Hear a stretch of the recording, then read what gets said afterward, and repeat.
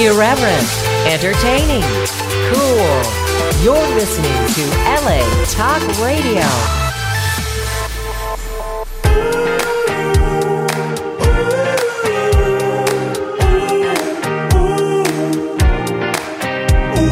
You're listening to Sam in the Morning with Cherie right here on LA Talk Radio. Good morning, everyone. Welcome to the show. Today is Thursday, June 9th. This morning, I'm kind of alone, but not alone. Cherie's sick, and we're wishing her a quick recovery. She'll probably be back tomorrow. But I'm not alone, folks. I've got a great company this morning. I'm joined by Desmond Devenish. Welcome to the show, sir. Thank you so much. Appreciate it, Sam. Thank you for joining me. You seem like a cool person, so we'll probably spend a great hour together. Wonderful. And I'm sorry I don't have any beautiful women in the studio, but I'm sure you get them. It's okay. He's pretty handsome guy. We just stare at each other all yeah, hour. right. Classic movie star, right? Well, I did watch a trailer of your film, and it looks amazing. You star in it too, right? Yep. Yeah, that's cool. So we'll talk about the film in a few minutes. But let's talk a little bit about you. Are you originally from LA? From New York, originally. New York? Yep. New York City? City, Manhattan. Really? Mm-hmm. What's it like growing up there, man? It's different from here, huh? It's fun. It is. It's funny because, like, when I look back at it in hindsight, it wasn't as exciting as one would think. Yeah. You know, I mean, I didn't grow up in the Village either. I grew up on the Upper East Side, so, and then I moved to the Bronx my teenage years, but I just there's not much to do but walk around on blocks. Right. Yeah. Yeah, I always wondered what it's like for kids to grow up in New York City. You know? Got Central Park, which is nice. Yeah, exactly. But that's about it, right? Yeah, I mean, plus you have the electricity of the people. It's such a cosmopolitan city. That's true. You're exposed to great art and culture, but it's just in the city there's no place for the kids to play. You know, I mean, you can't just let them go downstairs and play. Exactly, you know? And that's the thing. It's not like a suburban, where you have your soccer mat. I mean, you have that in school, but it's just right. So different. That's why people move to the suburbs, like Queens or have country houses. Yeah, yeah, exactly. Or Long Island for the fortunate ones, I guess. Right? Of course, that wasn't us. Yeah. So, at what point in your life did you move to LA? 2000. 2000. So, yep. What were you doing before that in New York? Were you not enough? Not enough? Yeah. Okay. It's interesting. I actually fell upon acting when I was 16. I got involved in an agency, and I started doing some theater and film. But as chance would have it, after I did that, I lost the agent, and then I kind of lost track of life. I was doing a couple things. I was on Broadway and going to NYU at the same time. Really? Yeah. So, well, you were still young, you know. I was 19, 20, yeah. Yeah, wow. And it was just, and it was a lot, and I kind of just, I don't know, I wasn't grounded, though. Yeah. So I guess I needed that. You had dreams and everything? Yeah, I had, but but I was finding myself, and I think I didn't. I think I wanted to grow up too fast because, and I think it's funny because when I first experienced this, I dated someone a lot older than I was, and they had traveled, they had read all these books, and they were literarily, knowledgeable, and I just felt very inadequate, and I think that I had that thirst for knowledge, so it took a while, but I finally came to my own. Right. So what did you do about achieving that knowledge? I did. I read a lot. I mean, I did, but I didn't read until I was out of college. Really? Or the beginning of college. So you developed an affinity for reading while you were in school? I think my first year of college. In fact, my last year of high school, we had to do community service, and I worked in a library, just putting the stickers on and it was just and I fell upon Henry Miller in a library, which I became obsessed with him because it took me about 5 hours to read one page. Wow! Because there was so much difficult. Well, no, not so much, but there was so much dense words that he used and and different verbiage that I had to look up all these words. Wow! So I became obsessed with words. Became like a wordsmith because I just wanted to know what all these words meant. Right. And then from then I just got really interested in just literature and history, sociology. That's cool because I love to read too. and I know it's the best way to acquire knowledge and everything, to know language, to know words. And it's funny because on Facebook sometimes they have those quizzes and they're like, only 4% of the people in the world will pass this. And I pass it with like perfect scores, Right. So I'm like, yeah, of course, because when you read a lot, you know what words look like. So if they're misspelled or misused, you know right away. It's true. And some words sound perfect for what you're trying to say. Right. Like they have an onomatopoeic, thing to it. It's perfect. And other words just fall flat. So yeah, that's true, right? Yeah. Yeah. And I guess the thing is also with words, it's like I think I got this from my dad, is that he would always look up a word in the dictionary right away if there's a word he heard that he didn't know. Really? That's cool. So yeah, I used to carry a pocket dictionary because I never wanted someone to talk to me or talk over me and say something that I don't understand. Because I think some people can master more than one language, several languages, but if English is going to be the only language that I can speak well, I want to know every word there is possible in this language. Yeah, that's good. So you had that spark in you, to acquire all this knowledge, to learn, to be, well, that's cool, that's very encouraging to hear, that people, even if you feel unfortunate earlier in your life that you didn't get exposed to these things, once you get older, you understand this stuff, you say... It's true, man, because, I was not a good student. I was really... I always had the acumen, or I should say, like, the potential, but I used to get D's and F's in class. I was never, like, an overachiever. And I think it was because I just didn't like doing things on a deadline. I just felt like if it wasn't, through my own volition, like, I didn't want to do things, like, in a forced way. And plus, I don't know, I think the whole scholastic, like, educational system, it feels for me, and I'm not really remotely involved in it right now, but it just feels very antiquated. Yeah, right? The way the learning process works. How would you change it, like, briefly? Have you thought about it? Yeah, I think there just needs to be more elective decision-making in what in what people learn. Because I think school, in a way, and even in some sense colleges for that matter, they don't prepare you for what I think all the things you learn in life, and I think that certainly a lot of things are just experience, and you just have to go through trial and error and make mistakes, or not even mistakes, because I think it's a big misnomer, because we call things that don't feel good mistakes, but yet those are our biggest learning experiences. That's true, they are, right? So, but I think that there needs to be more of an emphasis put on social networking or social graces, and how to talk to people, right? How to communicate. I think communication is our biggest failing as a society. That's true, especially now, right? Especially now. And you think that the communication is increased because we're on social networks, we talk to each other, and stuff. Phones, communication. You can talk to anyone in the world instantly. But we lost the personal touch, right? We've lost a lot of that personal touch. The face to face.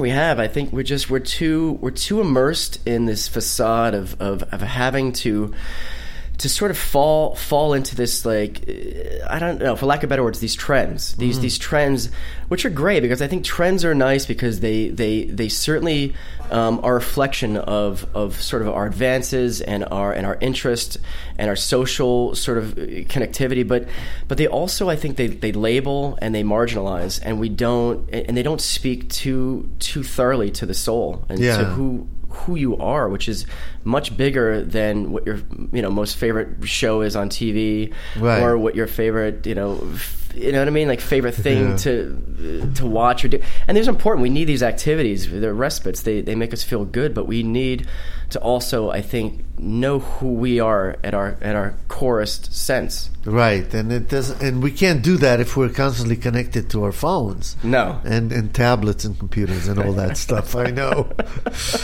Well, that's the thing, but you decided you're going to do something about it, and it's cool. I'm sure it helped you a lot in your life to be able to master the language and so forth. Has it appealed to you? I mean, has it occurred to you to learn any other languages? Are you curious? It does, and I've tried my hand at several languages. Like, I love languages. I English isn't even my favorite language to listen to. Really? I think Italian is one of my... I love Italian. Wow. And it's funny because I found that when I was traveling through Europe, out of all the countries I went to, and I went to the Eastern countries and the Slavic countries and everywhere, Italy was the least...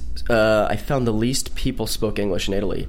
Really? Out of all the European countries. Wow. And I think my theory is it's because why would you speak English if you can speak Italian?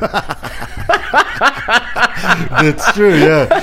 No, let me ask you this. Did you go to France too? Because apparently they don't want to speak English. But they do, but more than Italians. Really? For me, that was my experience, yeah. But I do sense that too. With you want to kind of sort of make an effort to speak French. I found that they appreciate that. But I know.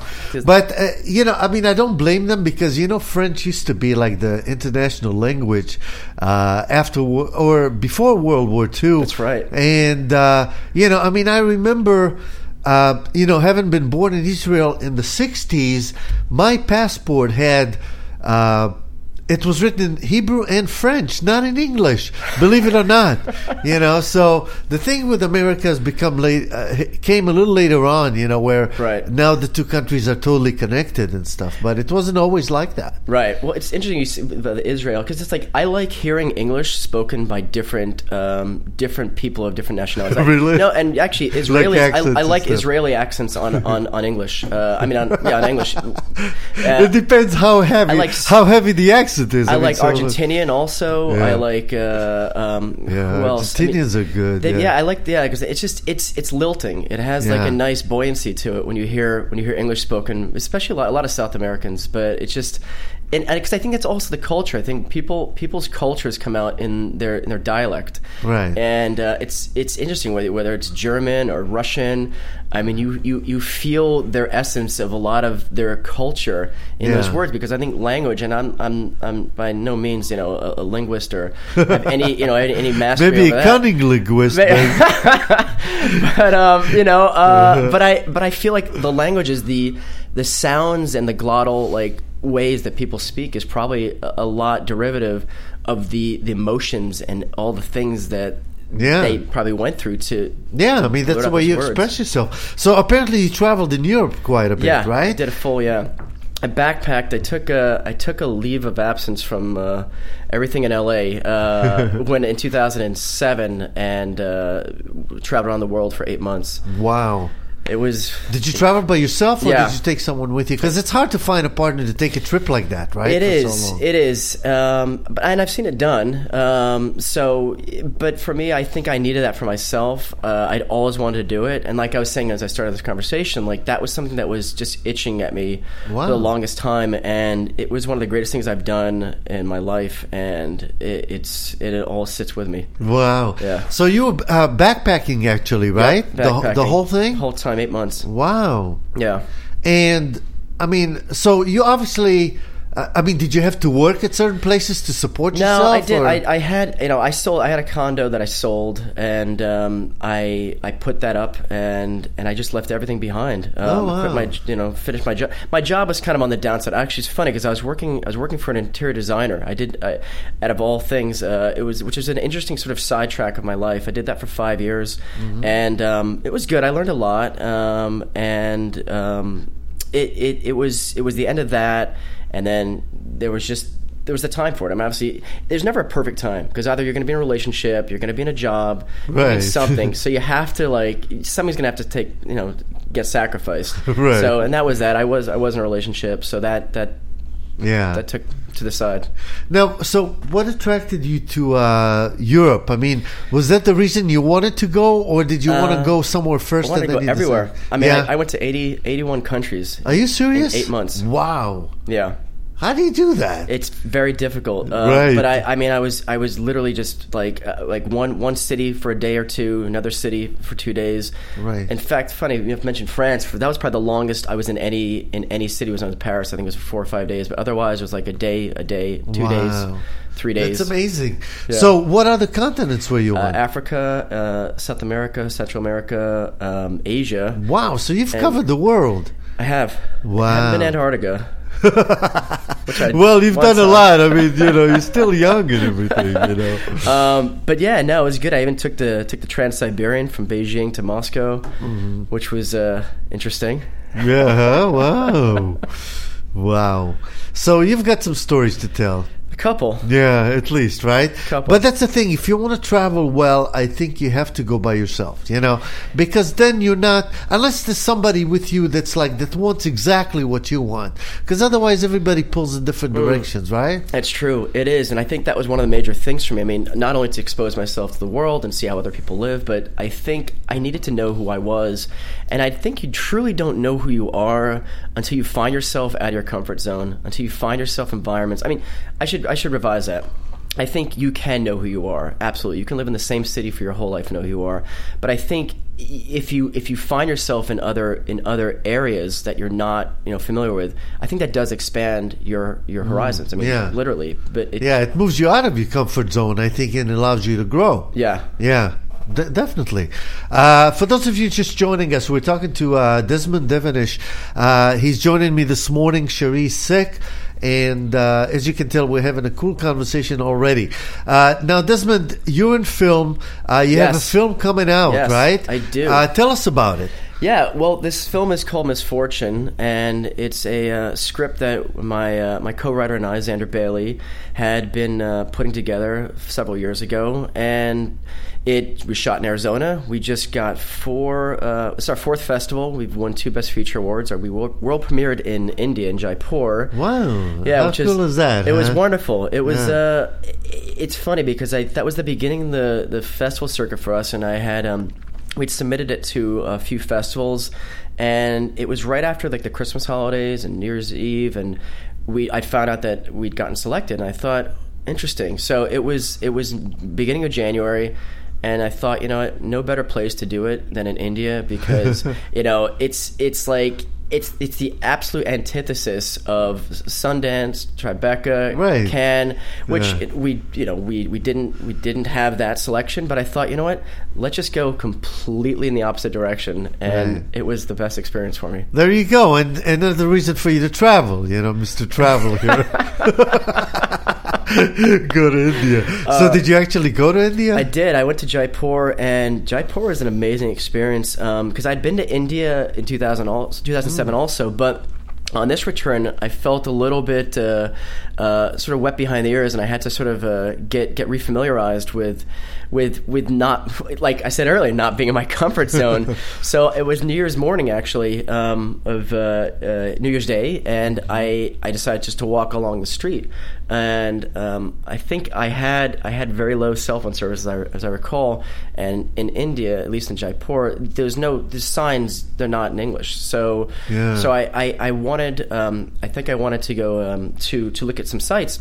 And I started walking down the street, and I kept looking behind me to kind of get like a sort of an examination to know where I was, so I wouldn't get lost. Right. And as I kept doing that, I started to walk further, and it was getting further along where I knew I had to kind of figure out left, right, straight. So I was at one point I just said, stop, get lost, just get lost, because really, what does it mean to be lost? When you think about that, what does that mean? I mean, because I think the theory of being lost is it's fear based, because how can you ever be lost? Right. So I mean, sure, in a literal sense, I guess, figuratively speaking. So I wound up walking along. And it's funny, I saw this guy's shirt that he was wearing behind on the back said, "You're right where you need to be." And I thought, my God, if that's not a confirmation. The writing on the wall, right? It's and I totally stuck out like a sore thumb. And it's people staring, and I'm just walking straight. And it's funny because as I'm walking, in this brisk, saunter, I passed by this barbershop. And I thought, you know what? I'm going to go get a haircut. I mean, it was so random, but So I went in, I got a haircut, and in India, they give you a massage, they pat your head and everything. Really? Yeah, they tap it and So I thought, God, but I was where else would I have done this if I didn't decide to just kind of get lost in this throng? And after that, I saw on top there was a temple, and it had the Hindi symbol on it, and it was the Ganesh temple. And I thought, how do I get up there? And I went up walking along these streets, and there was a huge hill and a mountain, and I went up climbing up to the mountain. and I went to the Ganesh temple, and I made a prayer, and I felt like, wow, this was like so fated that I did this. But like, I think the whole experience taught me like just trusting the universe. Wow. You see, now that's a big leap, because not everybody can do that. I mean, you asked me, what does it mean to be lost? And I'm thinking you're in a desert or something. Not in the desert or in the woods or something. You don't know where the hell you're going. I mean, this kid was left by his parents in Japan. Did you hear about that one? Oh, no. They punished him, so they left him in the woods and planned to come back, right? But then he was lost. For a week, they had to search for him, right? So, to me, that's what being lost is, Yeah. But where there's no certainty, you don't know where you're going and all that. But I see what you're saying. It can generate fear. Well, and especially nowadays, think about it. Like, it's funny. I was on the 101 coming up here, and looking for the exit, and I was like, and I'm thinking like, oh, should I go on my phone to look at an exit that's 3 exits away to make sure I don't miss the exit? Right. It's like, what? I mean, seriously? I'm thinking about looking on my phone, like I can't use my own eyes to look at a sign on a freeway to know when that exit's coming up. And that does happen. Now that we rely on GPS. So reliant. I mean, it's just, I gotta tell you, I don't necessarily think this is a great thing. Yeah, no, you're right. You're right. It's too much. It is. I think it's too much. I mean, GPS definitely helps in LA because it's so huge and all that. We used to have like the Thomas Guide. I remember that one. Remember? Flip to page 58. Yeah, exactly. F4 it was like a thick quadrant, a thick book of quadrants of parts of LA, and you had to put them together and look up the streets. I mean, that's not a driving hazard. Yeah, exactly. Not at all. You had to memorize everything before you got in the car. My God. Yeah, that's a driving hazard. Yeah. If you you know what? I mean, you want to talk about that? I was actually taking flying lessons in Vegas in 1994. And there was no GPS at the time. None. I had to use a map. I was flying 12,000 feet, looking at a map to find out where the hell I was and figuring out by visual what mountains I was seeing, I was lost there for a while on my solo to Arizona. That was funny. But back to you talking about Arizona. Let's go back to your film for a second. So it's called Misfortune. Yeah, and it's West Coast premiering tomorrow night, Friday night, June 10th, 9:30 p.m. at the Chinese Theater, the TCL Chinese Theater 6, as part of the 19th annual Dances with Films Festival, which I have been every night to the festival. And it is the greatest festival I've been to so far. Really? Some great films? Great films, great leadership, too. Michael Trent and Leslie Scallon have just created an incredible experience for this festival because there's so much cohesion. And when you go to festivals, I think one of the most important things I feel that is really valuable to me is not only getting an audience to see your film and getting visibility and having that experience of being able to promote yourself, but meeting other filmmakers and other artists and the filmmakers I've met at this festival and the films I've seen also have really resonated with me, and I feel like there's so much support in this festival because I mean the film industry is very easy to look at it as a competitive industry because there are slim opportunities and it's easy to have to want to best other people.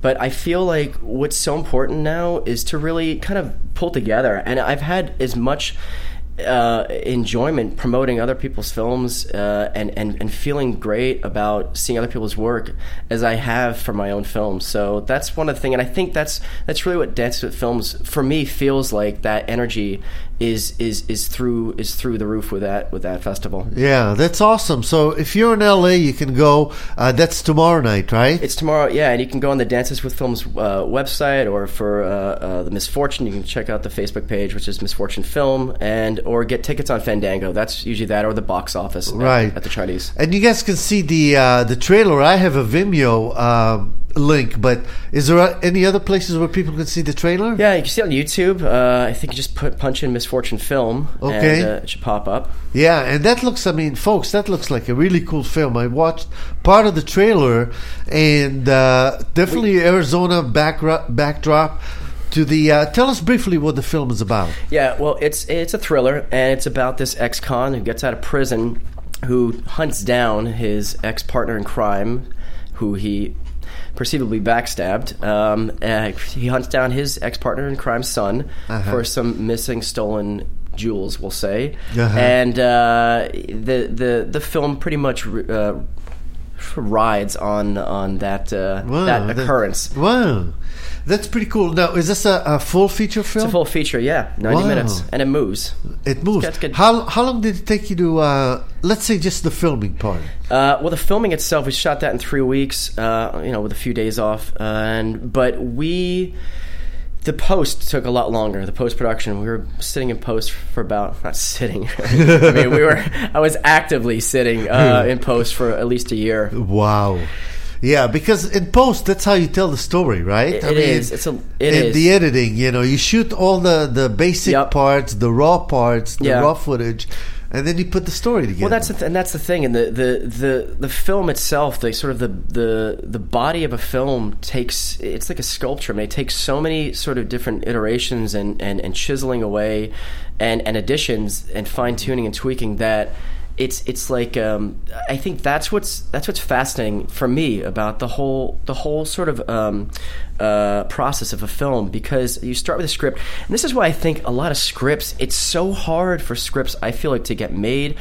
Not only because obviously you have to have the right connections and you have to have the right people to finance it and back it, but I think it's a blueprint. A script is a blueprint, and I think it takes someone or very, very sort of to have that foresight to see into a story and to see the value of it and to see the potential of it and what it can become. Because it's funny when I look at the script and I look at the final product on film, I mean it's just like it changes so drastically. Really? Wow, that's interesting. Now, so I presume you wrote the film as well? I co-wrote it. With Xander Bailey, and we worked on this for about a year and a half, and we had looked to get it produced, and that fell through. So ultimately, I sold my house to make this movie. Really? That's true. Wow.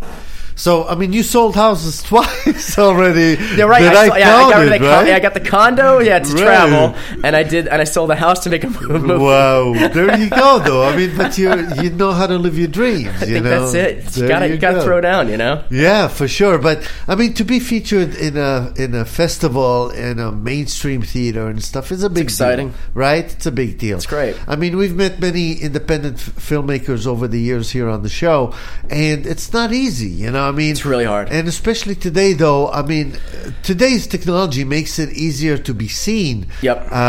Because you can put things online and things like that, and develop TV series or web series, whatever, and films even.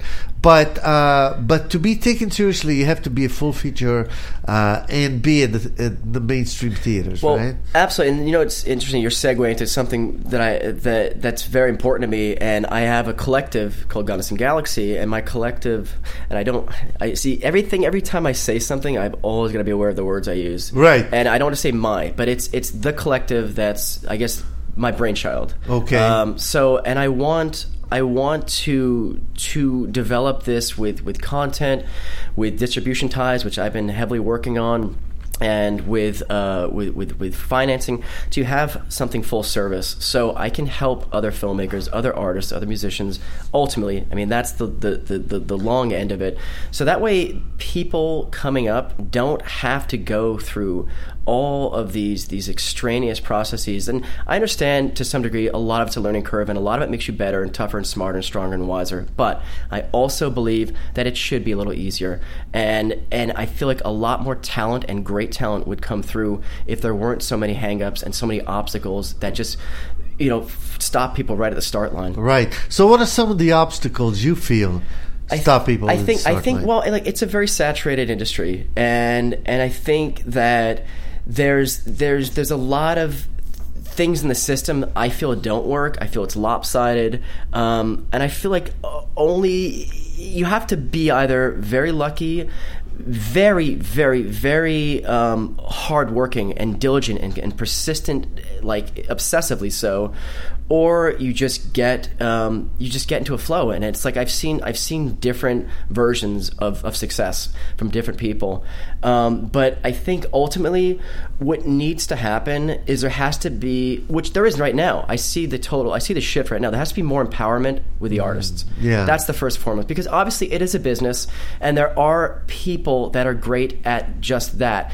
know how to curate film, know what looks potentially successful, know how to make money well on great commodities and commodify film. But I think ultimately you see this now with all this entrepreneurship with people doing stuff on YouTube, people Kickstarter. I mean, all these things have been created because there is no choice. It's by default, because artists have to find a way to get out into the mainstream. Yeah, and express themselves and reach the masses. Absolutely. Yeah. Now, so let me ask you this: is this your first film? First feature. First feature. I've done 3 shorts, and the last short was a feature for about 3 months, and then I realized it's not going to be a feature, and really? I chopped it down, much to my dismay, but it's okay. Did you get any recognition for those? I did get some festival.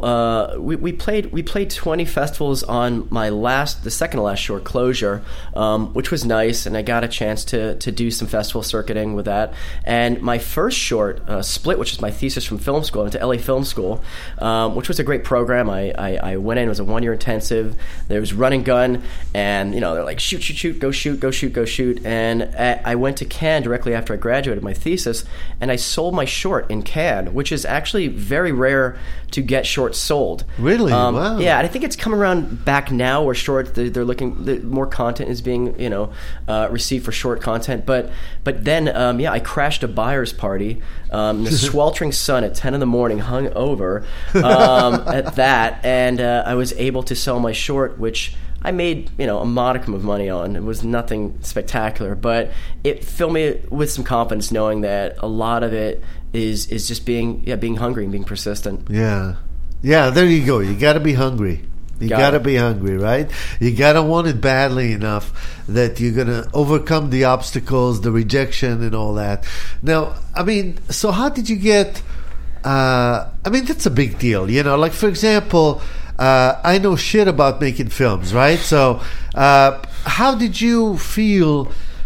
How did you feel you were actually up to it, that you could do it? I think it's a great question. I think for me, what I'm drawn to about film is the absolute chaos. And chaos, I think, is a very stigmatized word. I don't think chaos is usually looked at as a word that means that there's something negative involved.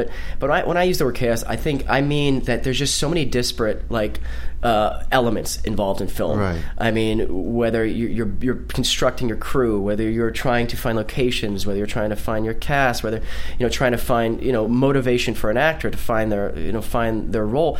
And I think what I love about film is seeing all this sort of these variant areas that you somehow you pull together, and you create this energetic oneness with a film. Because at the end of the day, when you're watching a film, you're watching 90 minutes or 120 minutes or whatever the running time is of something that has been pulled together from just thousands of different parts and different things, running to a shop to buy tape. It doesn't all these things that it's funny, because even in the beginning, which is, I don't know what this says about me, but like the first part I almost enjoy the most. It's getting on the phone, calling up all these random numbers, because it's somehow you feel like you're putting your energy out there, and you're making strange magic happen from something that seems so mundane, so random, that has absolutely what we would think in layman's terms has nothing to do with film. Running to those shops or to pick up a prop, to find something, buying bananas. I don't even know. It's just people don't think about these things. They don't. But when you do indie films, you have to do everything. You got to do everything, like an entrepreneur. On the shoestring. Exactly. But that's the thing. But it teaches, and I think the thing about film, I feel like the most important asset any filmmaker has, I think, is communication. Again, it's bad communication, because I feel like if you're not a good communicator, I mean, how can you express what you're trying to say to anyone? Right. No, absolutely. And not only that, but you want to communicate your ideas,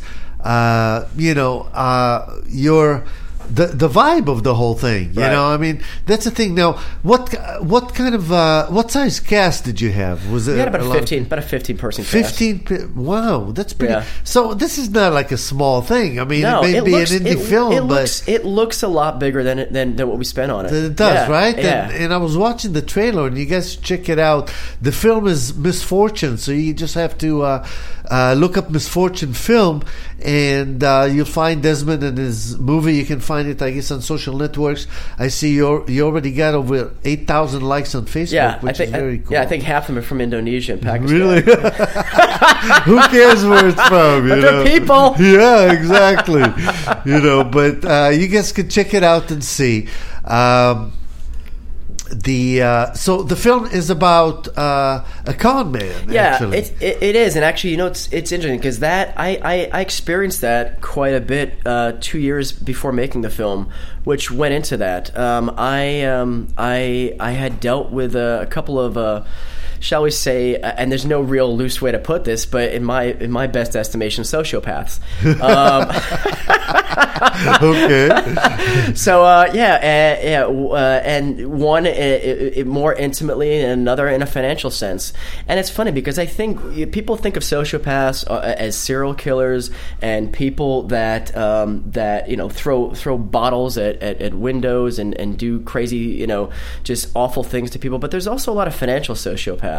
In fact, I think that's a huge zeitgeist in our culture, is this sociopathy in the finance world, because there becomes this necessity to have, own, and to at everyone else's expense, that people will be willing to step over and to insidiously undercut and lie and cheat and steal from one another to have that largesse of money. And it's very sad, and it's something I experienced.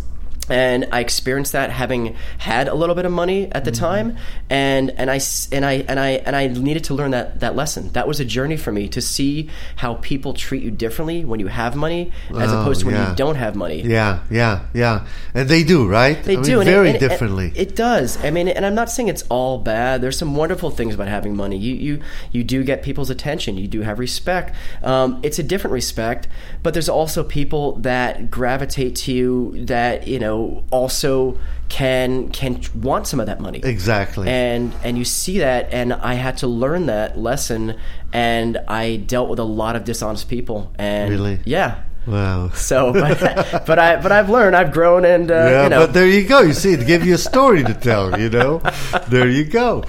So if you guys are in LA, you definitely should check out the film. I'm going to try to make it. So tomorrow's Friday night. Friday night at 9:30. If you're in Hollywood, check it out at the Chinese Theater. It's the one right next to the one where everyone puts the handprints in. It's the TCL 6, which is a beautiful, gorgeous theater, 422 seater. And Dance with Films could not have picked a better place, and we're happy to be there. It's got great sound system, and I will add that sound in the film was mixed by Tony Lamberti, who is an Oscar-nominated sound designer. Which the Oscar nomination is just, I think, it only speaks a tenth of his story. He has worked on incredible films, 2 of Tarantino films, and Glorious Bastards being one, and Django Unchained, and he's on the new Ghostbusters films. Anyway, really, I loved working with him. He just was such an incredible asset to this film, because sound was a huge importance for me to make this sound professional and look fantastic too. We shot on an Alexa camera system, so it looks and sounds the best it can be. Yeah. Now, do you have the usual hot chick or two in the movie? We have a very attractive lead, really? Jenna Cannell. Yeah, and she did a fantastic job. She was cast out of an open casting out of hundreds of people. I mean, really? Hundreds, Yeah. Oh, cool. And where was the casting? We held a casting in L.A., and we did it at CAZT, which is CAZT, which I have to say, they've come through for me so many times. This place, you can do casting. This is why you want to make a film, you can get it done without having to spend a lot of money renting a place.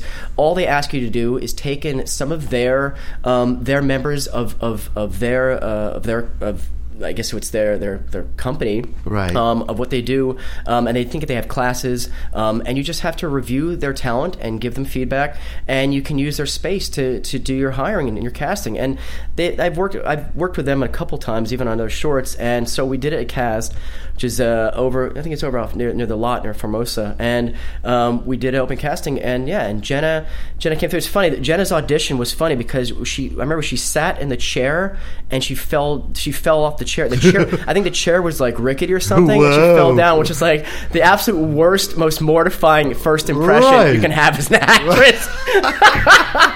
It was hilarious, but she took it on the chin, and she was so great, and really like I liked her spunk. She won me over right away with that, and then we did a series of callbacks, and she was great. So I really enjoyed having that on this film. Yeah. And it's always fun to work with attractive women. I mean, it's important. You can't deny that. Yeah. So what was her name again? Jenna Cannell, Xander Bailey, and I will have to say that the cast is pretty deep. We also have wonderful performances by Kevin Gage, who just tore it up. He tore it up. I mean, I don't like to say there's villains or the nemesis or the antagonist, because I feel like, you know what, it says it loses the dimensionality of characters, because I feel like you don't feel like they all have a reason to want what they want, and that's the thing about this. I think each person has a reason, and there's not a bad guy. I mean, there's because I think you can see how things like this with something that looks promising with money or whatever, the objective can bring out the best and worst in people. But anyway, Kevin Gage was fantastic. Steve Earle, who's in it, who's a phenomenal musician, and he did a great job. And Nick Mancuso, who just knocked out the park. Fantastic face, fantastic actor, and we're just happy to have him on. Yeah, very cool. So you're very fortunate to have a nice cast, a nice crew. And Xander Bailey. Yeah. Which you mentioned already 3-4 times. I got to do that. And he's been with me from the jump, so he gets major shout-outs. Of course, he's the other half, There you go. Well, hopefully next time you guys will come back and you can bring him in too and everything. Be great. So we can. But you guys definitely should check out the movie. It's tomorrow night. No excuses. You probably don't have anything to Chinese do anyway. theater. Exactly. Friday night. You can't go wrong. It's Warlock or it's Misfortune. Yeah. Warlock or Warcraft, right? Warcraft is the movie that's coming out tomorrow. That's true. Yeah, and if you're not into weird video games, you go to Misfortune. We're doing Q&A afterwards, and we're also having an after party too. So Tinhorn Flats, great place. There you go. So now I wanted to ask you about Dances with Films. Is that the Kevin Costner thing? No, it's that's Dance with Wolves. I think.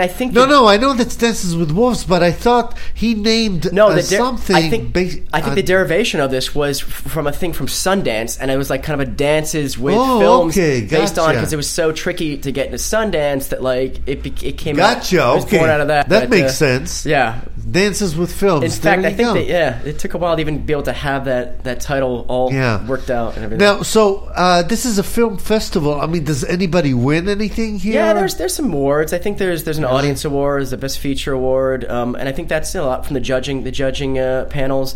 And it's funny. The more these festivals I do, the more I don't really. It's wonderful to win awards. Trust me, I love it. But like, I don't. It's like it's not my priority, because it's like I'm so happy to see these other filmmakers like doing their hustle. And I think once you make a film, you get it, and you start to understand what everyone has gone through.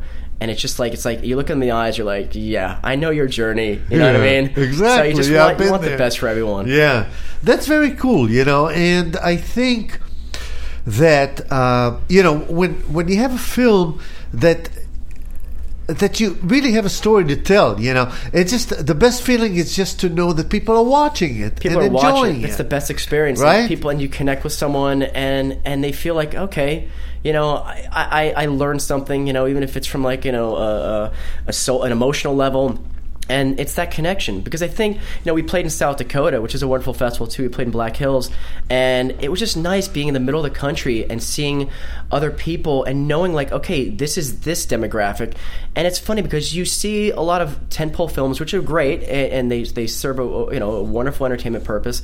But I feel like it's also, there's a lot of Middle America that they just want honest stories. Right. That's it. You know what I mean? And they want to be spoken to from just a very like sincere level. Right. And that's it, folks. As far as the film, it sounds it's an action film, right? It's an action thriller. It's got a little everything. Yeah, and and I think you'll definitely get the feel. Tell people again where they can see the trailer. I guess they can just Google it, right? Yeah, Google it, YouTube film? it, Misfortune Film. Misfortune Film. And, you'll find it anywhere. Or even if you Google Desmond Devenish's name, I Googled it. You're totally connected with the film everywhere. So there you are. And I will say one last thing. Please, even if you can't see my film or our film, come see any of the films at Dance with Films. Great festival. The films are fantastic, and the electricity is phenomenal there. Really? So it's cool. If you're a movie buff, that's definitely a place to go. Do it. And just do it. Don't argue. And Desmond, finally, what's next for you? You finished the film here. It's a big deal. It took you over a year, right? Yeah. To do. What's next? Oh, I got there's a novel I'm looking at right now that is fantastic. I just fell upon this novel that I'm working out all the kinks with that to get made. And I also have another script that I finished the one before Misfortune got made that financing fell through. That's going to be a fantastic film. And I have the most near thing that's coming out is the documentary that I associate produced called Gregory Porter, Don't Forget Your Music, and it is fantastic. This jazz vocalist is the next big thing in the music world. And wow. His off the charts right now are popping. It's Gregory Porter. You have to hear him. He's amazing. Really? Yeah. Wow. Very cool. And so thanks to all the cast, I guess the crew again, right? Crew also. Everybody, and your partner, of course, is Lena. Yeah. No, his name again. Oh, Xander Bailey. Yes, Xander Bailey. Shout out to both of them, though. Yeah, that's what I mean. Yes. But since you haven't mentioned him at all, I figured you mentioned him once more. Definitely. Xander, you're welcome back. Bailey. Yeah, you're welcome back on the show. I know, especially a film, you can't do it by yourself. You need other people to help you. Always, and it humbles you and that's one thing I always kind of keep in mind is like you're only as good as your team. Yeah. There you go. That's it. And that's a good lesson for everybody. Desmond, thank you so much for joining me. Sam, so much. All the best to you. Wish you a lot of success. I'm sure you're going to go into bigger and better things with this film once you get some recognition on it. Absolutely. And because it's a professional looking film, folks. Check it out, at least the trailer, and see what I'm talking about. So definitely. And you're going to be there tomorrow night, right? Yeah, I will. And trailer is City Room Creative. Fantastic company. And I will be there tomorrow. Q&A. I will talk to everyone. Sounds good. All right, everybody. So hopefully we'll see you there tomorrow. And thank you all for listening. Cherie, get better, and we'll see everybody tomorrow. Bye-bye.